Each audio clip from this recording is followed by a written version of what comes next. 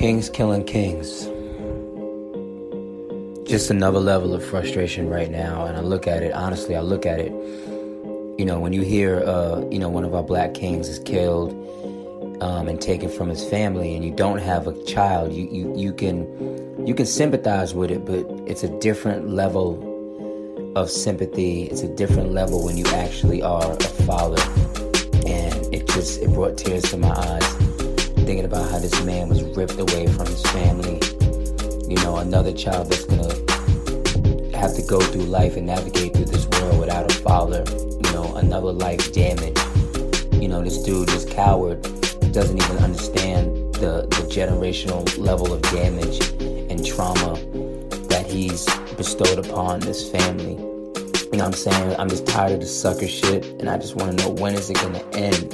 You know what I'm saying? Again, you know, Nip, I was a huge fan, obviously, of the music. You know, when we first started the show, we had that conversation. I came in, you know, asking y'all if you had just heard, you know, Victory Lap, because it actually just dropped not too far when we had started the show. And just again, just a huge fan of him as a human, though. You know, what he was doing for our culture, the businesses that he was opening, the way that he was able to identify with gang culture, but then spin it in a way where it was like, nah, we're not out here banging.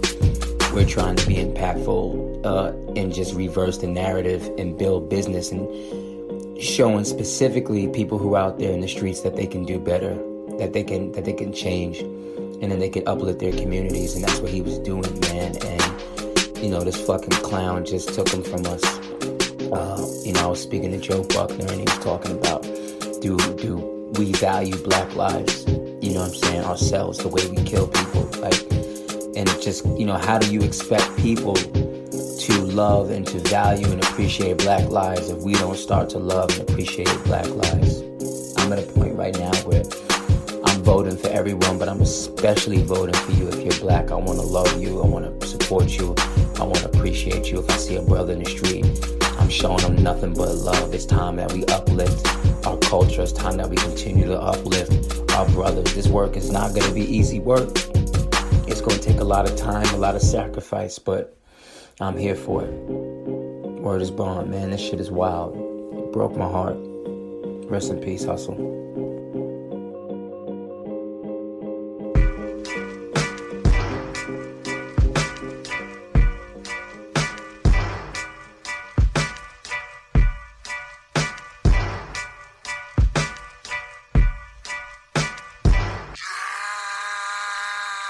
Pull up in motorcades.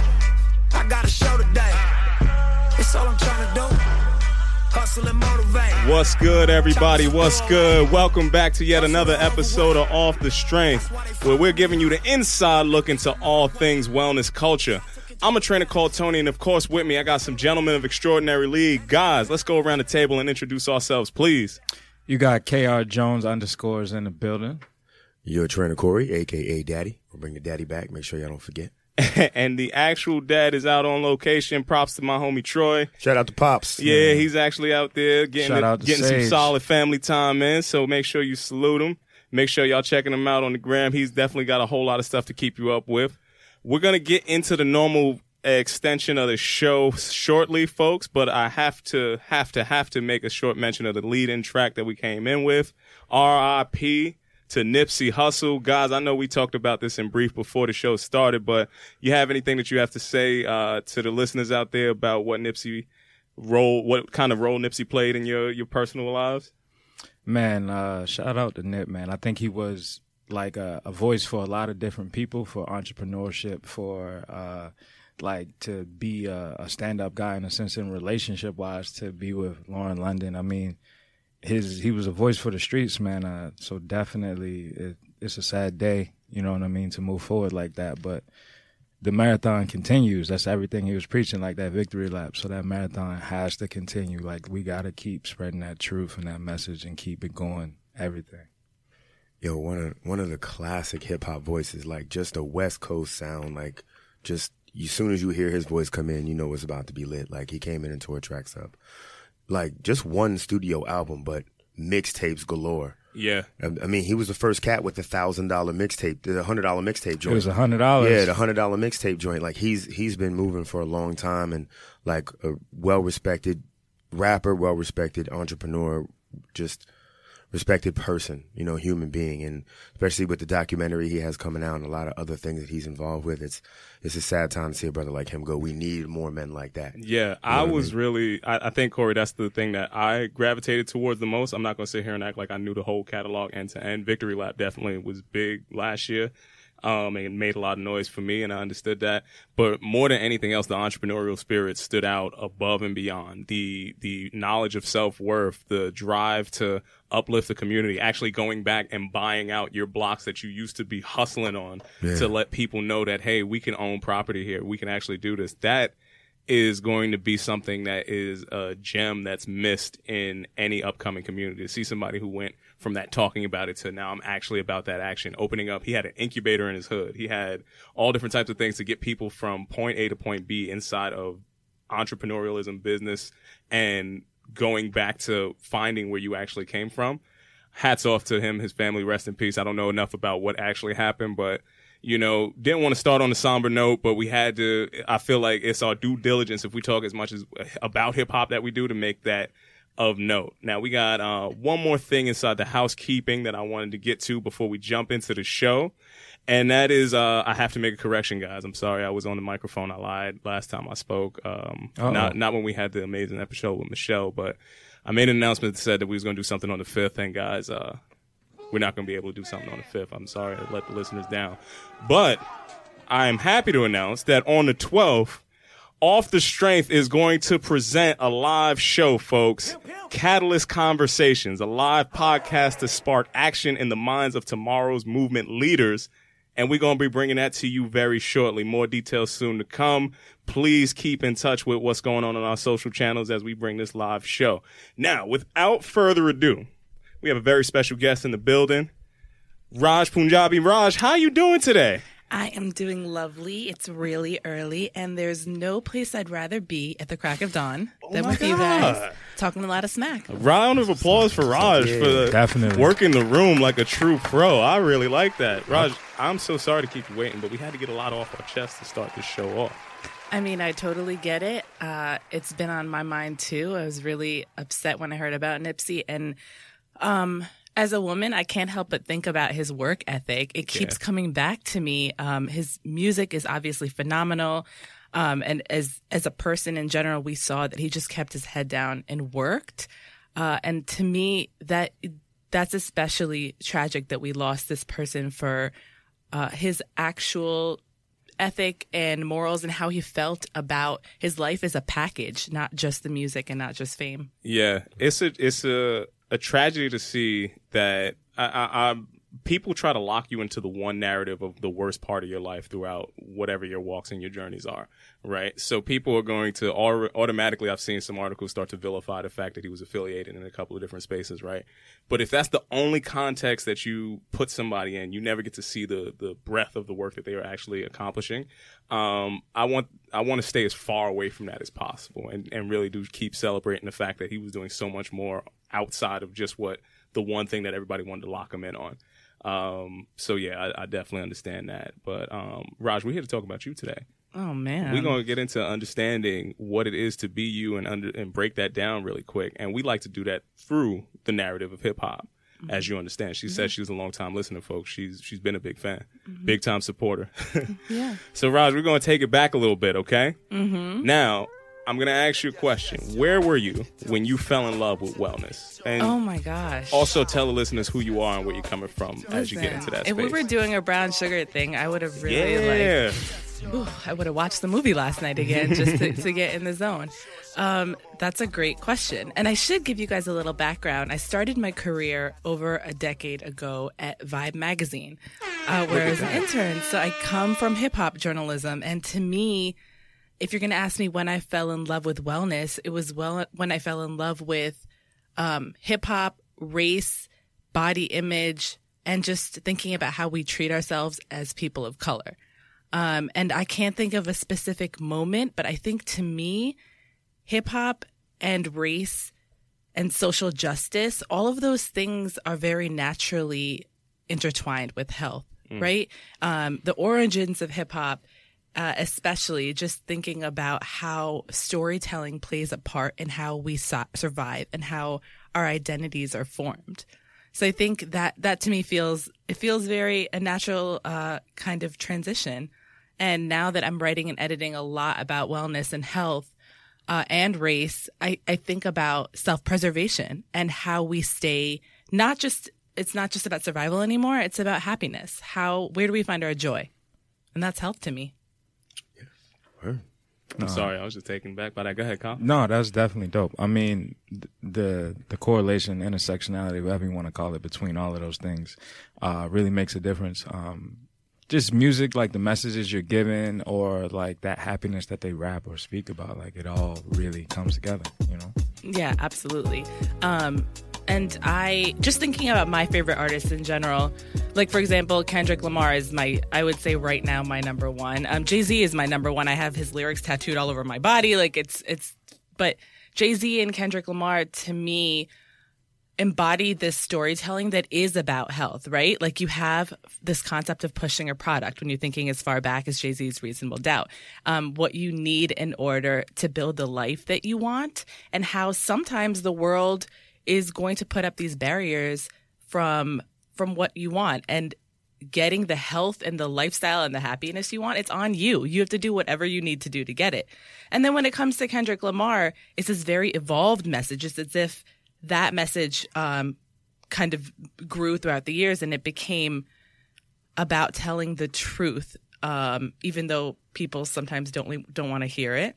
And then unapologetically going after what you want without having to sell drugs, you know, or without having to think about just survival. Yeah. Are you familiar with the proverb Sankofa?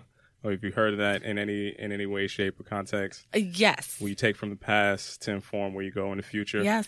I feel like that is a good way to tie together that analogy of what a Jay-Z to a Kendrick to a whoever is coming forward in that storytelling mindset. Yeah. They're all griots in some way, shape, or form, those classic kind of storytellers. And I think that they are the ones who carry on that tradition in what all the complexities of race, navigating through strife, perseverance, and then thriving in that next space to hopefully inspire the next generation. So I definitely love and admire that. But I'm not going to brush over the fact that you just told me that you have some Jay-Z tattoos on you. I'm definitely going to have to understand what that means and where that came from, because the Brooklyn bias is super heavy on this show. I don't know if you could tell. Oh, man. I put Brooklyn on my chest for a reason. We need to understand that. Reasonable doubt. Yeah, exactly. See, there we go. Everybody Got over the here. Brooklyn joint right Everybody's here. You know Brooklyned what I mean? up. We got to make sure that the All right, I'm in good company. Exactly. So we got to He's understand. native born, we're adopted. You know what I mean? I'm native. I'm still Okay. fighting to stay in there. I'm not leaving. I'm I struggling. support you. Yeah. So tell me, first of all, I love the references to Reasonable Doubt. So I'm already a fan. I'm geeking out. What does the lyrics that you have mean to you? And are there anything that you feel that you could share with us right here, like as to why that manifested or what brought you into that space? Yes. It's my favorite thing to talk about. So I'm speaking of joy right now, it's just like rainbows squirting out of me. So on my right arm, I have Can't Knock the Hustle, and it's in my own handwriting. It's like very little and fine line. And that one I got last year. And I mean, I can tie it into so many health related things. But to me, at that time when I got it, I was feeling like I was in a particular phase of my life where I was growing in my career, and it was growing. There were growing pains, as in all things. And I was feeling myself really reach for new levels that I thought maybe might not ever be accessible to me. And that kind of thing is scary, right? Like fear doesn't just exist when you're afraid of failing or afraid of falling. It's fear of greatness too. I think that's the real fear. That's the bigger fear. That we're capable of something amazing. Holy shit, like that's going to add more responsibility to my life. It's going to be difficult just when you think about the potential of greatness, especially when you've had some odds stacked against you.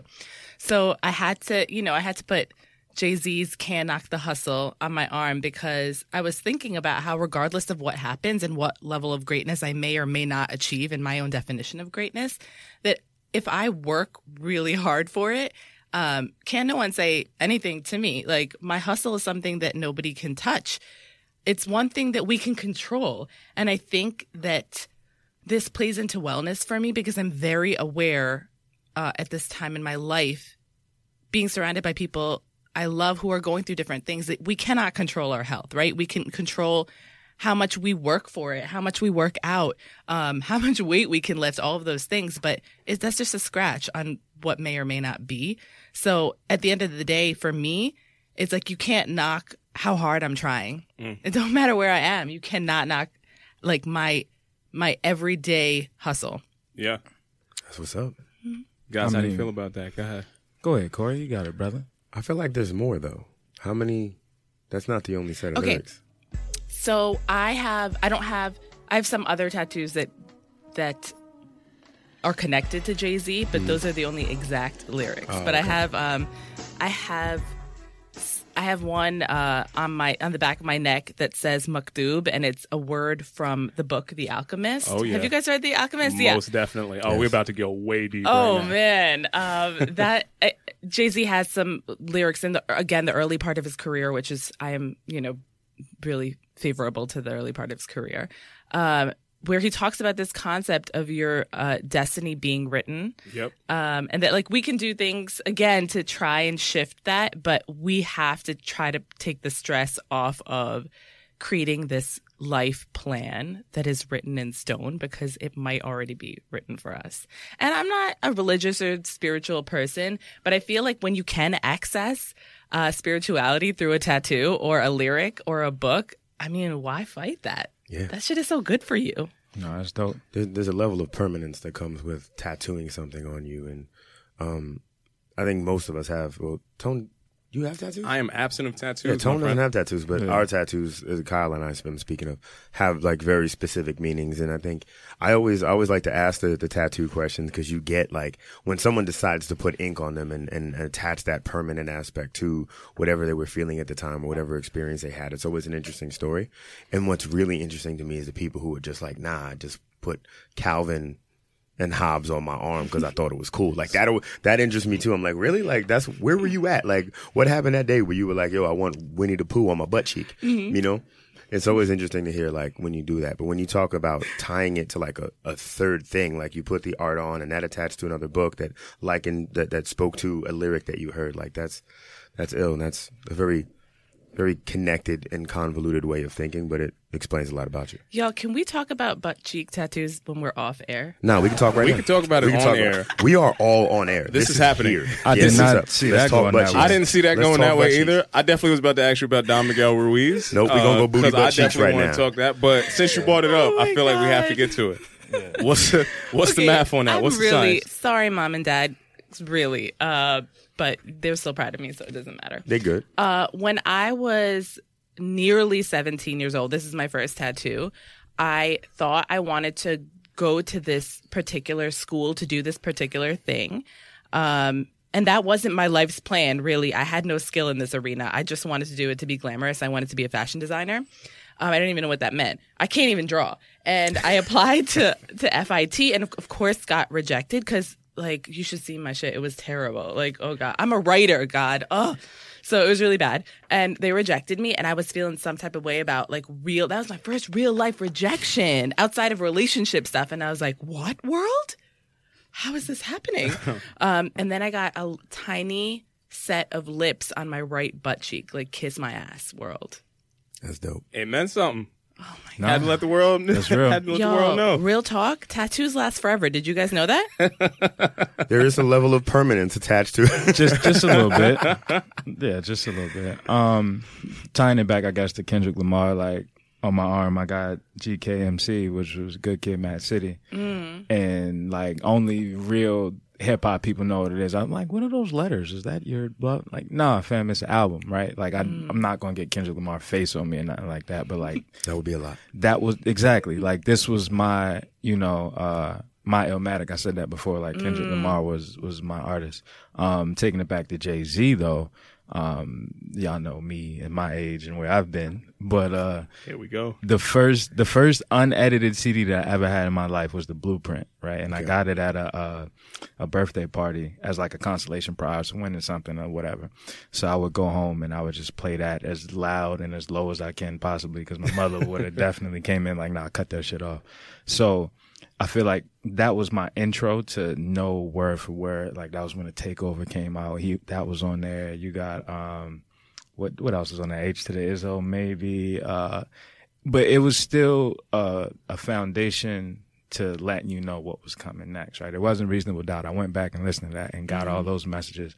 But The Blueprint, I feel like, is what set up the business, so to speak. Like that's when Jay-Z took his business to the next level, because he came with Kanye and Kanye was producing, and you got Heart of the City and all of this other stuff on there. So now you have Kanye meeting Jay-Z and then that business building, right? That's when Jay-Z first started expanding and becoming exactly. a Rockefeller leader was in the music. opening up and it was going to another level. So The Blueprint to me was always one of my favorites because it's story arc where he went from there. Because then you had The Blueprint 2, which was slept on. The 3 came out, but the first one was always the best one. Yeah, that's such an important album.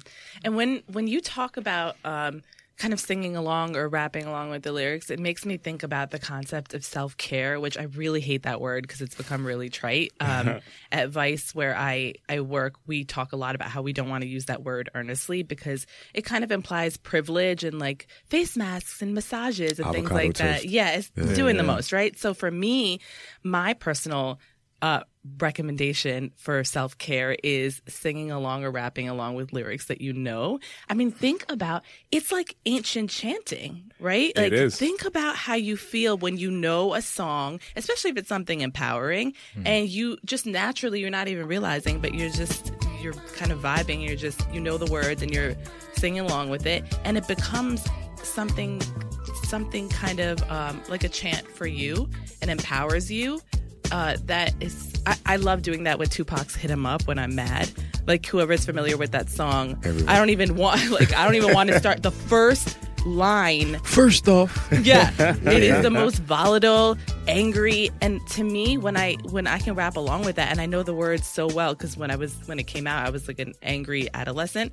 I'm always empowered. Always. Sometimes you gotta just cuss. Like you gotta do it to make sure you get emotion. You have to express the whole range of emotion. It's not just about being happy. It's not just about being mad. It's not just about being sad. You should have that ability to have a gradient inside there. And I think music is a really great way to transition in between those spaces. And happy to hear you say all of this. I am ecstatic about, again, the Paulo Coelho reference in the Maktub, because I'm going to come back to that. Please. Because there's a magic in the alchemy. And gentlemen, if you haven't read The Alchemist, I'm going to recommend that you bookmark this right now and go out and pick up Paulo Coelho's The Alchemist. Now, you speak of Maktub. Maktub was something in that space. I can't tell you that that's a natural dialect for me. Inside of that, you talked a little bit about where your origin story was, how you came about. Okay, can you tell me a story, Raj, about what the moment of strife was that lets you have to think a little bit about what your path was ultimately going to be and how you are presently making your own alchemy happen today? Because I want to get the full story art. We brushed over a few different things, but I want to give it the full breadth to understand how you got to be where you are today. Wow, that's a really deep question. That's what I try to do. That's what Tony does. Tony gets you. He gets you in you. Oh my gosh. Okay, I'm going to try to articulate it as well as I can, because it's really emotional for me. I think when we think about our work, this is like something we birth, right? It's challenging to encapsulate in a few sentences, but I wrote about hip hop for a long time exclusively, and then it transitioned into writing about all music, mostly Black music, and world music, a lot of jazz and some pop and things like that. And that naturally from music turned into talking about race and social justice, because you can't really have one without talking about the other. And as I saw myself transition from those topics to health and wellness, I kind of fought it. Like, I would have some editors ask me to write some things on health and wellness and race and things like that. And I was like, I'm a music writer. I can't do this. Like, this is really weird. And I was reading up a lot and trying to get more knowledgeable. And the thing is, it just naturally started spewing out of me. And I found, and I'd say this to my mentees I teach at City College journalism, and I tell the students, you cannot stop what the universe wants you to do. And I don't care what your religion is or your spirituality or whatever. You can try and build a dam around it and be like, no, I am this one thing. And especially as people of color, we are trained to believe that we are one thing. And that is a hot lie.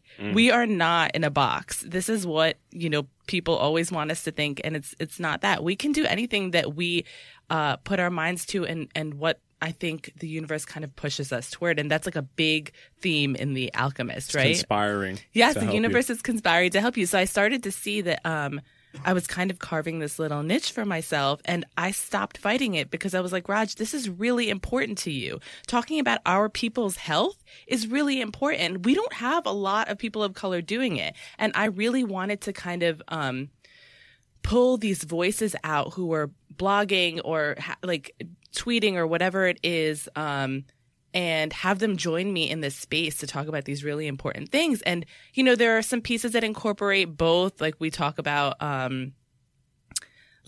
Jadakiss and his juice bars. And I feel like there's a lot of intersection between music and health. And even when there isn't, there's a certain cadence to writing about health and wellness that reminds me of hip hop itself. And because there's an immense joy when we talk about triumphs in our health, and then this dark, dark pain when we talk about what our people are going through and how we're going to make it stop or ease the pain, It all has happened very naturally for me. And I write about all things, but the most important thing in my life, and I have to say it out loud, is our health. It's everything. It's how we're going to continue to make hip hop and music and joy and writing.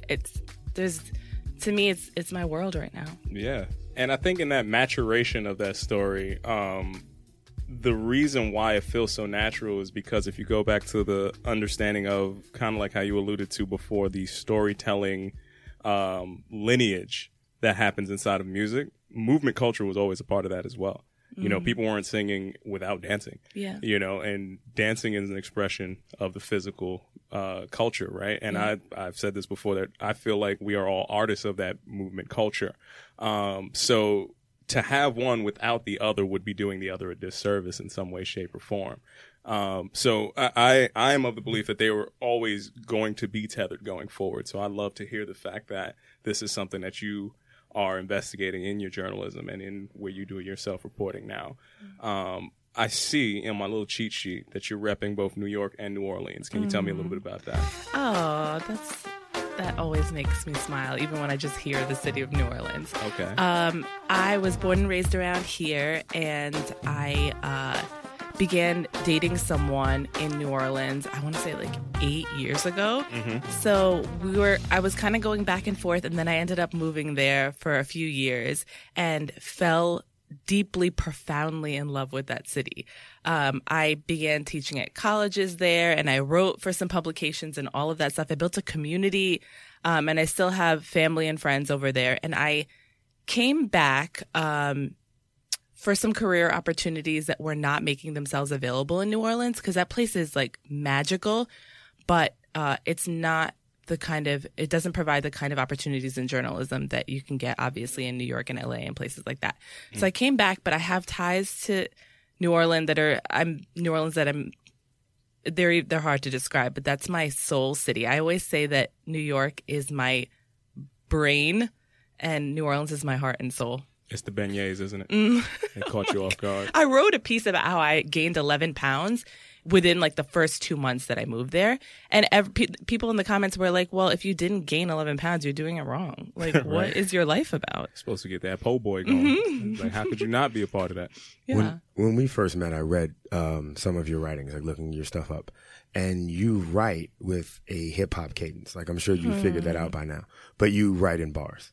You're the way your sentences come out and the timing of everything. And then you can see the setup writing for your punchline. You can see how you're building that up. When do you write to music? Oh my gosh, first of all, thank you so much for noticing that. I think that's something that naturally comes out of me, and I've noticed it too, and it really keeps me alive. So thank you for noticing that. I write to wordless music.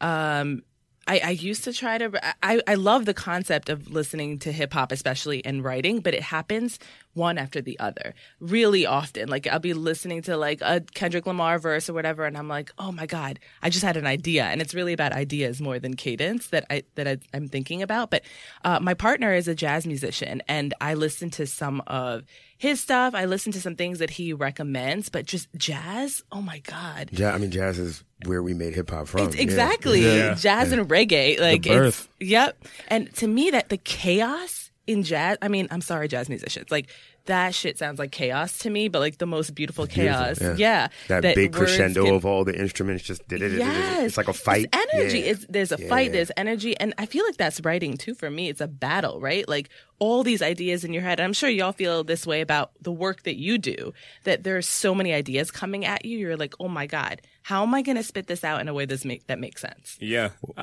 Like when I was a studio writer, I used to like wait to hear the exact instructions, because I was a ghostwriter, so I just got instructions. I didn't like write for myself.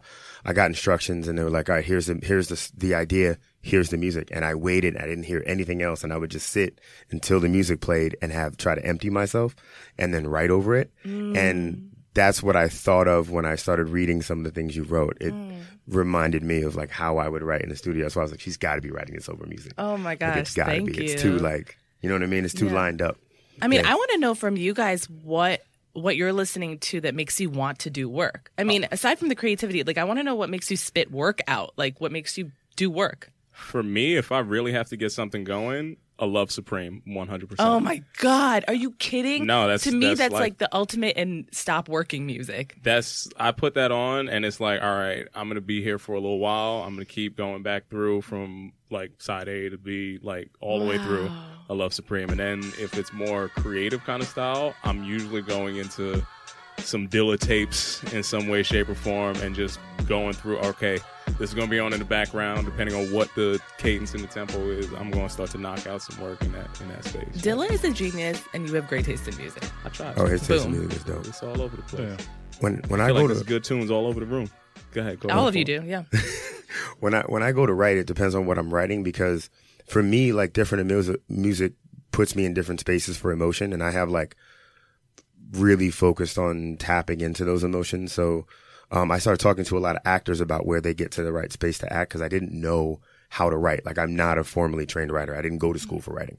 So I didn't know how to get some of the things out I was getting, and I was getting too many thoughts and they were disorganized. So I was asking actors on how they focus themselves into being that person. And a lot of it is like just emptying yourself away, pushing yourself away, and allowing a new person to come in. So like when I was fighting, because fighting defined me a lot as a man. So when I was fighting, my biggest problem was I was afraid. I was just afraid of, I was a kid fighting adults. Like I was afraid. And music made me feel safe. So I would do that thing you did when you were a little kid and you had to go in the basement or somewhere dark. You would sing a song out loud. And that's why I started singing when I fought. And then it became comfortable. And then I started having fun. And then I would sing fun songs. But music has always brought me to different places and can change my mood. So I would always pick a song that would put me in the right mood to write whatever I needed to write. So it's very varied. But if I don't know what to write and I need to be inspired by something, then I put on Isaac Hayes. And Isaac Hayes, by the time I get to Phoenix, and that song one takes forever, by the time it starts, I know what I'm going to write. If I don't know.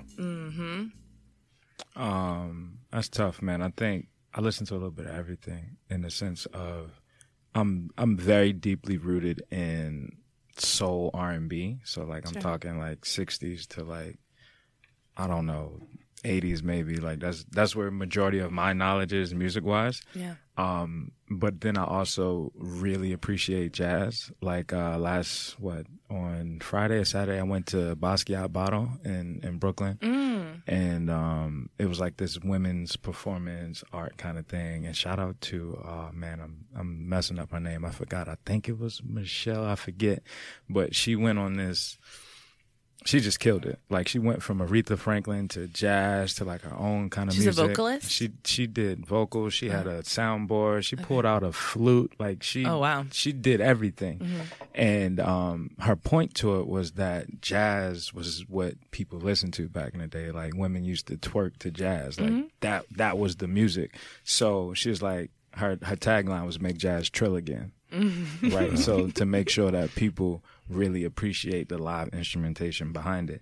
And I went to London. I went to Ronnie Scott's something, and there was a jazz club, and there was a xylophone there.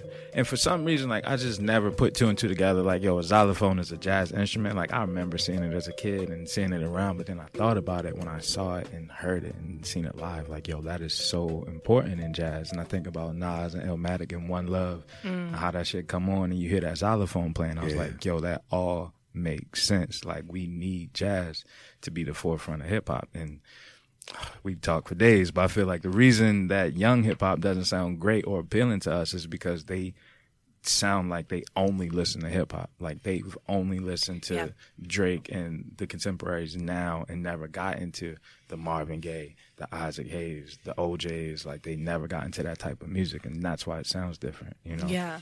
So, you have to check out my girl, Brandy Younger. She's a young black harpist, and I'm just thinking about the intersection between jazz and hip hop, and she's played on like a Common album, I believe it is, and like a few years ago she did something with Drake, but you can hear her strings on the back of like several hip hop songs. But she's an ultimate beast, and like, before I forget to tell you, you got to check her out. That's definitely like a harp. Like, where you learning to crazy. play that? It's crazy. Yeah. Yo, I think speaking on what you were talking about, like, so Nas is one mic, right? Yeah. When one mic comes to that crescendo and everything builds up to it and you get to that point, speaking about, Raj, what you were speaking about with the jazz crescendo and the chaos, you get to that chaotic point, he builds you up with the lyrics, he drops that on you and then comes right back to the beginning. Yeah. You don't That's real music right there. The new hip hop isn't giving me that. No, never. You know what I mean? I'm not getting that, like, that emotional build, that drop. Everything's pretty steady and it's mellow, and it's not to say that it's not good enough, but it's not what I need. I think it's made with a different reason for ingestion. Yeah. It's not what I need. I'm not saying it's not good. It's not what I need. It's so one, you're talking about the musicality of it, and it's hard to give somebody musicality if they've never actually played an instrument, which is going to be a really difficult thing to understand. So in any of those spaces that you see the nuance between understanding drama and understanding emotional effect and impact inside of a song, you're talking about very skilled people, or at least the producers behind that person were very skilled at the instrumentation. So you go back to a trombone shorty or somebody that can pull hip hop and the jazz idiom together really good in the contemporary space. That was also shout out to New Orleans. Let's try to give you some love over there. Yeah. They can tell that story in a virtuoso type of space and play. I've seen trombone shorty play like every instrument that he had on stage at different points in times. And he's his name would indicate, he plays the trombone, but he'll jump on the drums, he'll jump on the guitar, he'll do all the rest of that stuff. And because he understands how everybody else is playing, you could pull that song that might have been written for, okay, this is a sad song, but I'm gonna stretch it out and make it a happy song. I'm gonna pull it all the way down and make it a turn up song. And then you get people twerking the Max Roach out there, and it's a different type of vibe. Yeah. And I want to, if I can, bring it back to fitness a little bit, because like I can't stop thinking about this motif that the music that all of us are, you know, favoring and talking about, there's this element of circuits to it. And I listen to a lot of trap when I'm doing circuits and things like that, but also Nas and Jay-Z and people who have this like instrumental cadence of like building you up and bringing you back down. And to me, that's like a hit workout in itself. Yeah. And especially lately, like I haven't been particularly into circuits or hit workouts, but as of lately, I've been thinking about what I want from my body and how I want to connect that to my mental health. I have generalized anxiety disorder, as like most of the country does. So like I get very anxious sometimes, and I feel like what works for me is building up that energy during a workout, letting it out, doing whatever I need to do within that safe space with my weights and, resistance bands and things like that. And when the music is just, you know what it's like. You all know what it's like when the music is literally flowing through you and you're pouring sweat and you're kind of crying because you didn't know you could lift so much, but you kind of can. And you're like, this is going to hurt tomorrow. And all of it meets at this one point in the middle. And then it just melts away when you're done. And you're like, I just allowed myself to feel all the feelings and do everything I need to do in the safe space of the gym. That's the transcendence moment. Yeah. You go with that mind and literally overcome matter. We have lyrical exercise, which we always talk about. And I would be remiss if I did not bring up Currency, the hot spitter. Oh, my God. I love Currency. See, Tone is not really a Currency fan. Not a Currency fan, fam?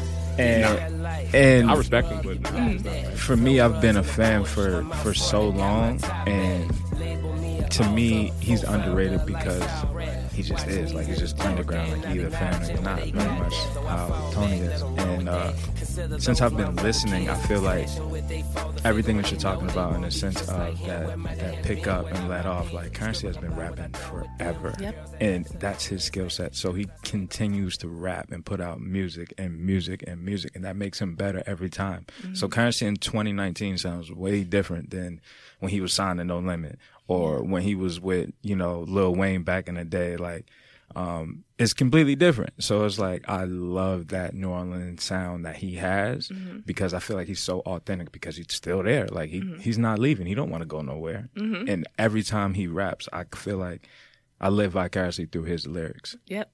But he's also a hustler. He's also like grinding. You gotta listen to his lyrics, Tone, man. He's out here playing games. It makes me feel like he doesn't want to leave.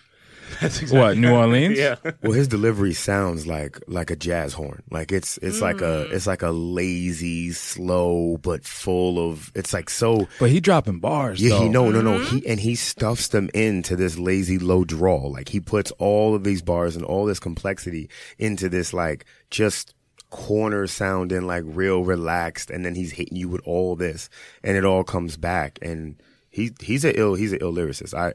I get why he's not followed as heavily because his energy is very different. Yeah. You know what I'm saying? But he also fits in. I mean, the different artists he's worked with and the different, like, types of sounds he's giving you from that same delivery is just one of the reasons why he's so dope. Oh, yeah. Of course. Currency don't want to leave New Orleans. I have that on record. Of course not. I just interviewed him, and if you guys want to check out the article, just Google Vice, Munchies, and Currency.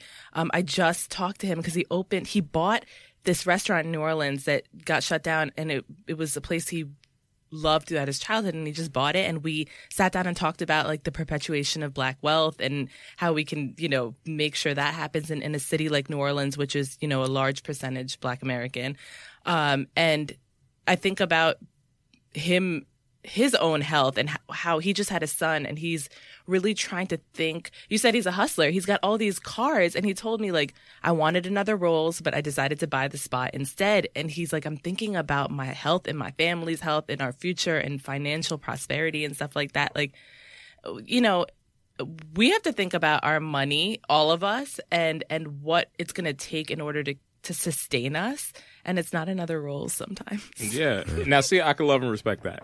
I might, and again, artistry is not supposed to be something that is ubiquitous, right? It might not be the message that I'm supposed to connect with, but that side of it, I could totally sit back and I've listened to him do interviews with everybody from Peter Rosenberg down, and I like what he's saying. The music just doesn't connect with me because, again, this Brooklyn bias is probably a little too strong. It's very different. It's very different than New York hip-hop. Definitely not Brooklyn music. Yeah, and that's what I'm saying. So I'm not saying it's bad. It ain't for me. Hey. So I respect that, and I want to hear. I'm definitely going to check out this Munchies interview. Now, peep the cadence on it when you. I want to hear it. I want to hear how it came across. Now, you mentioned something about generalized anxiety disorder. And this past month, we've been appreciating women all throughout the coursework of what modern presentations inside of the workspace and just pillars inside of what health and wellness is in particular. And anxiety is something that I see keep coming around. Yeah.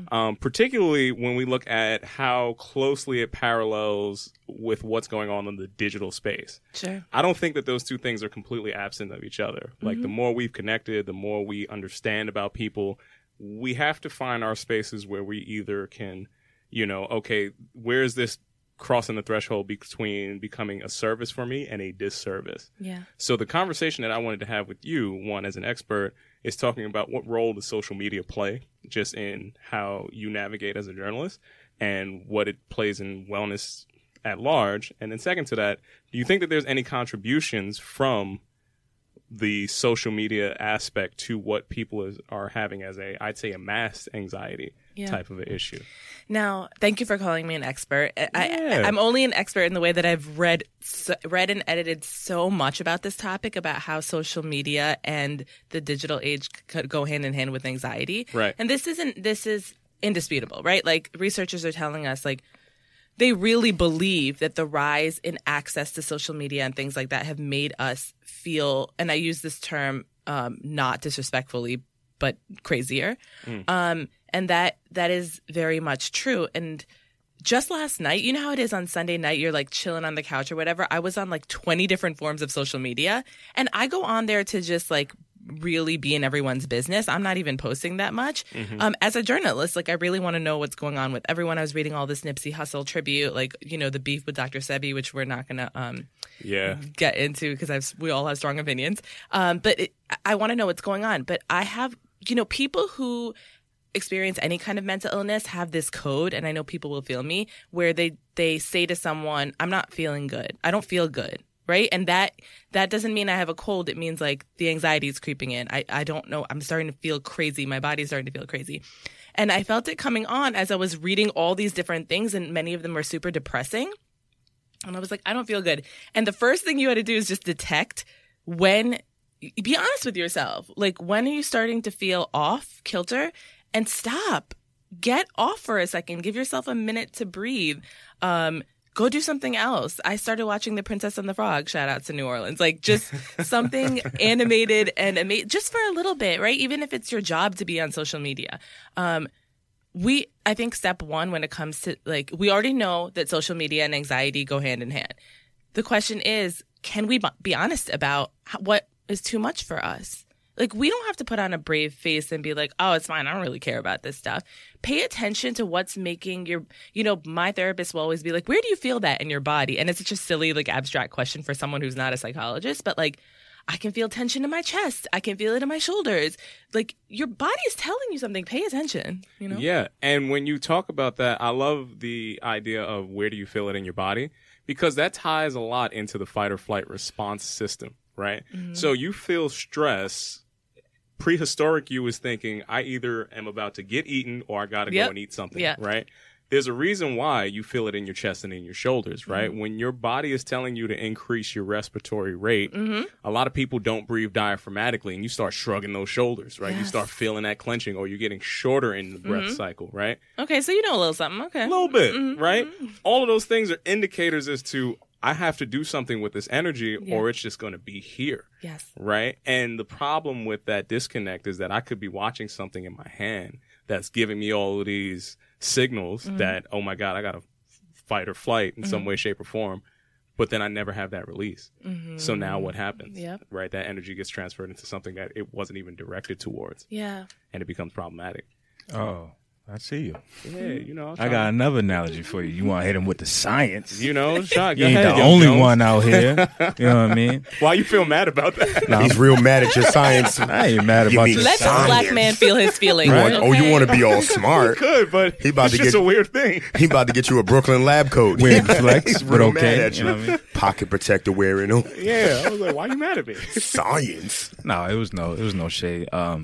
I equate the analogy of social media to chewing gum, right? In the sense of, like, when you chew gum, your body is salivating and is ready to digest something. It's ready to get prepared for food that never comes down, right? And that food never comes down, and eventually this acid is going to build up in your stomach. And if you do this every day, over and over, 10 times a day, 20 times a day, your stomach acid is going to start to eat itself, and you're going to get an ulcer. And that's, like, something that's so negative that came from something you don't have to do. Like, no one said, yo, go chew gum every day. It's like, no, fam, you don't have to chew gum. Brush your teeth. Like, you don't got to chew gum. You don't have to get on social media, right? And I think a huge problem, especially, is Yeah, I know you like that, Tom. Listen, man, I'm Huge letting you problem. rock. I don't want no smoke from Kyle right now. Huge problem is when you think about Facebook, right, and how it came about and how it was started to connect people, right? There were no stars on Facebook. There was nobody that'd be like, I want to follow this person because they got so many. No, you either knew them or you didn't, or you heard about them.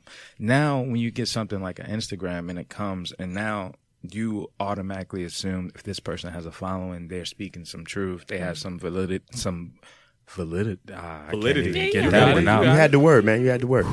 You got it. I right skipped there. breakfast this morning. But you just automatically assume that they are worth whatever this following is backing them, and that's not the case. And that's when everything is tossed around, because everything you were trained to thought or know is now up for grabs. It's like, oh, well, she looked kind of cute. You know, I'm going to see what she's saying. I'm going to take some tips from her on fitness and hurt my back, and now here we are. You know, so it all adds up, you know. Are you chewing gum in lieu of brushing your teeth?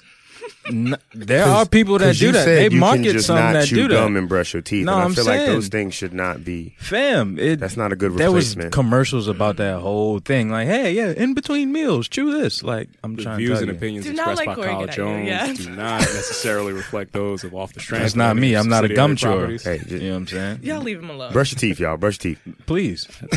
This is a general Off rule. the strength, Yeah, please. off the strand. Please keep your grill tight. Who's trying to make that work? Trying to give me science. I don't know where that went, but it went there, so I'm not even mad at him. Science, man. We got what we needed to be. There we go. Brush your teeth. Yeah, man, I appreciate it. You know, the PSA. Kyle, new tattoo gonna be brush your teeth on his ass. He gonna write brush your teeth on his ass. We could both have butt tattoos. Yeah, There we go. Shout out to butt tattoos. All right, that escalated quickly. Raj, I want to bring it back to you for a second. Could you talk to me about what are some of the practices that you either do in that detox space that you need from time to time? When you talked about the signals that you know when it's time to step away, and you mentioned like watching something that's a little bit more down to earth, a little bit more like fun and relaxing. You give me a little bit more on the tips that you might use to get out of that funk, so to speak. Yes, absolutely. Okay, so first of all, can I just say, like, I don't use the word detox and hate it in a context that doesn't mean like drug detox. So I'm trying to rid us all of that because, but I know exactly what you mean. So to kind of move away from that space of anxiety, I definitely think about what brings you like relaxed joy. I tend to go back to my childhood and think about like we had some of us had less stress in our childhood. So I like to think about what makes me feel like a kid again. And to me, that means watching something animated, right? So like what makes you feel like a kid or relaxed or free of some of the pressures that you feel today, and see if you can do that if that's physically possible and accessible to you. We talk about music, whatever music. Don't listen to Tupac Hit 'Em Up if that gets you riled up. Like maybe something a little more relaxing. And for me, it's like it's really Pixar, and maybe just texting my mom and being hey, love you. And sometimes we got some people in our lives where we don't have to explain why we just text it and being like, hey, love you. You know. But I want to hear from you guys. What do you do when you get riled up to like chill out? Well, for me, I'm hyper aware of the danger of getting riled up. So I go above and beyond to make sure I don't let myself get to that space. Okay. I stopped for a while and then I went back to it when I realized that there was definitely a definitive difference, is that for me, like social media and a lot of aspects of television remove me from my mind. Like, so my comfort, like safe space, like my good place is just like being in my own head. So, meditation for me is literally like thinking and digesting my day and going back and looking at what I did and evaluating like how I acted. And I have a lot of self-evaluation that I've built in. So I go back through how my conversations were, how my interactions were, and whether or not I did the thing that I felt like was the best thing. 'Cause I'm always trying my best to be a good man. And I try to go back and look and see how I interacted with people and whether or not that was the way I should have done it. And do I have to fix that relationship? Do I have to do something? So that's what I do. And when social media is involved, I do social media instead. You know, I'll pay attention to like what's going on in social media and what people are posting and what's being said instead of what I'm doing and what I should be doing. So I make a hard cutoff at certain times. I have an alarm that goes off on my watch and phone that tells me no social media after a certain hour. And then I don't even turn on my TV during weekdays. I don't really get into it. On occasion, I'll watch a movie, but I don't like watch television shows, and I don't pick up news during certain hours so that I can be in my own space. And that's how I keep myself grounded, because I need that. That's dope. I think I'm gonna take it back to just childhood movement. Like you, like movement is how you learn. If you think about like a baby, they learn what to climb, what they can't climb, what they can poke, what they can't. Like it all comes from movement. So social media is very much a still thing. Like you have to be at a computer, you have to be on your phone, you have to be on your laptop. You're not moving when you're doing it. So in order to find a relaxed state for me, I have to move. So whether that's working out, whether that's riding my bike, whether that's playing ball, when you're moving, you're thinking about that movement only. If I'm lifting, I'm thinking about what I'm lifting. If I'm running, I'm thinking about how far or fast or my breathing. If I'm playing ball, I'm only playing ball. I'm not like, oh damn, I wonder how many likes I got on that. Like that don't really matter to me. Yeah. So anytime I need to decompress, I just have to move. That's it. That's what's up. Yeah, I feel like creativity is in that same space too, where for me, I could be completely honest with you. Everybody in this room knows that social media is the weakest part of my game. It just is. I could tell you all the other wins that I have, but social media is not it. Largely because I feel like if I get too fascinated with the stories that other people are telling, I'm not going to be able to tell the stories that I want to tell. That's deep. I have to be selective with my filter. So I'll put something up, and I'll try to be better, because as a business owner, I need to play that game to some aspect. But it always is going to pull on my heart, because there's something about it that's not a medium that I understand enough to create art with. And I don't want to be in competition with that. So inside of that space, I don't follow people that are not immediately in my life that do similar things, because I don't want to be tainted by their thoughts. I'm looking at people that are in different fields that are inspirational, and I'll swipe through that. But even then, it's just kind of like, all right, how much of that am I going to let into my space when I need to turn off those microphones and be able to create? Yeah, that makes sense.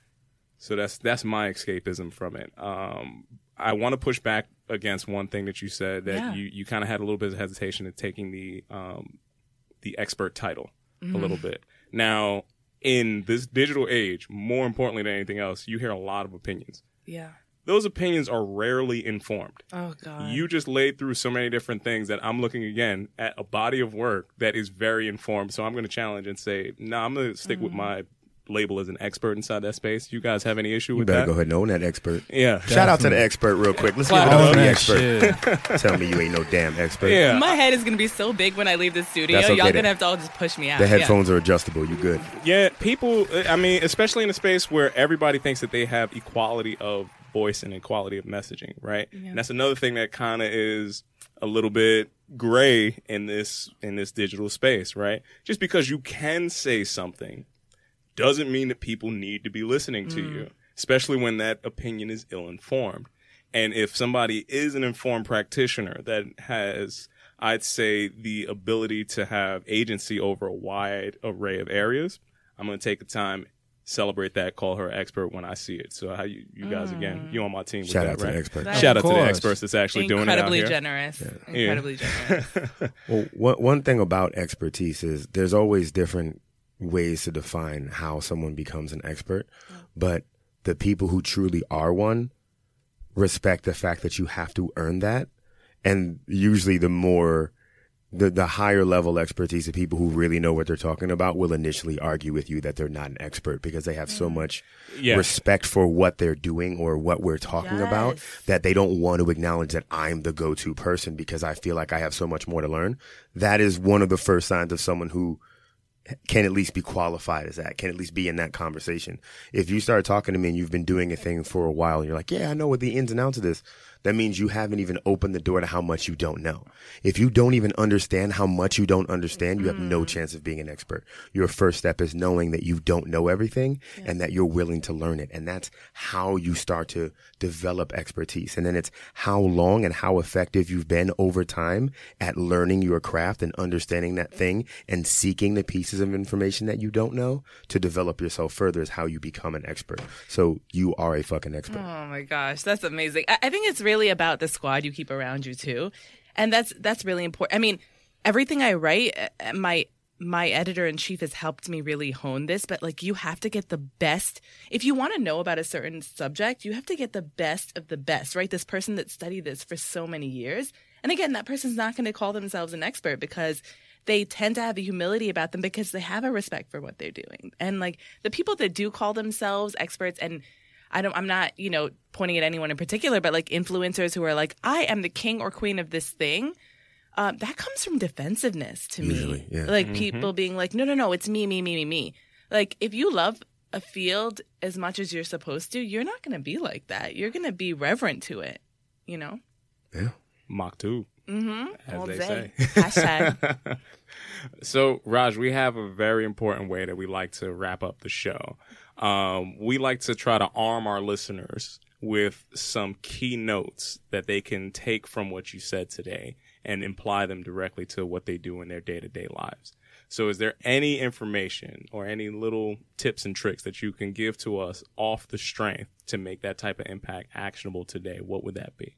Ooh, man, y'all are really hitting me with this, just the deeps and expecting a lot from me. I'm all right. I'm rising to the challenge right now. There we go. You already gave us a bunch of stuff. I think just to jump back into what we've been talking about today, I think our generation and younger folk are more open about mental health than ever before. So my first thing that I really implore of everyone is to be honest about whatever you're going through. I think hiding things in any aspect of your life is a huge source of pain and trouble, right? So just the limit that you can be who you are and try and love yourself for it, just like flaws and scratches and all. And tell people if you're anxious or sad or depressed or whatever it is and reach out to the community. And I think that's, for me, the most important thing that we talked about today. But also, this is something new that I'm really getting into, but like find out what makes your body feel good and chase it. I've been working out or whatever, but I didn't really fall in love with fitness until this past year. Like really didn't. Like I went to Corey's class at like last year-ish and wasn't at this place yet where I really found what makes my body happy. And his class is a beast, no pun intended. And at one point I was just like lying on the floor face down, I remember. And Corey was like, Raj. And I was like, Raj is not here right now. Leave a message. Like I could not. I did it, but I wasn't finding the joy in it. And I do find the joy in some of the things I learned in that class today because I'm understanding what to do more of and what to let go of. And my body's changing and my mind is changing. And exercise, we know, is so good for anxiety and depression. But like, find what you want to go do. Don't go to SoulCycle if you don't like it. Shout out SoulCycle. But like, find out what makes your body. Ask your body, like, how do you feel right now? And find that and love it and hold it. That's all. Find it, love it, hold it, guys. What you feel on that? Yeah. I could probably Finger find snaps on that. We bringing it back in. Finger All right. snaps on that. Raj, can you tell the good people where they could find the most up-to-date version of what work you're doing, how you're inspiring people, and how you're taking that expertise to the next level? Because we already said that you're doing it. So where can we find you? Oh, that's very kind. Very kind. Tonic.vice.com is the health and wellness portal. We have some really good stuff. We got some strong writers who are writing amazing things. George Johnson, Susanna Weiss, like all these people have been writing about health, race, sex, drugs, all these things that are important to us in a way that we can access. So please, read my stuff, read their stuff, and write and be a part of the conversation. And I love all of you. Folks, like, listen, and subscribe. Please follow so you can contribute to the conversation, as we most definitely will. This has been yet another amazing episode. You're welcome. Of Off the Strength. I'm a trainer called Tony. KR Jones _. You're a trainer, Corey. Peace and much love until next time, folks. We'll see you soon.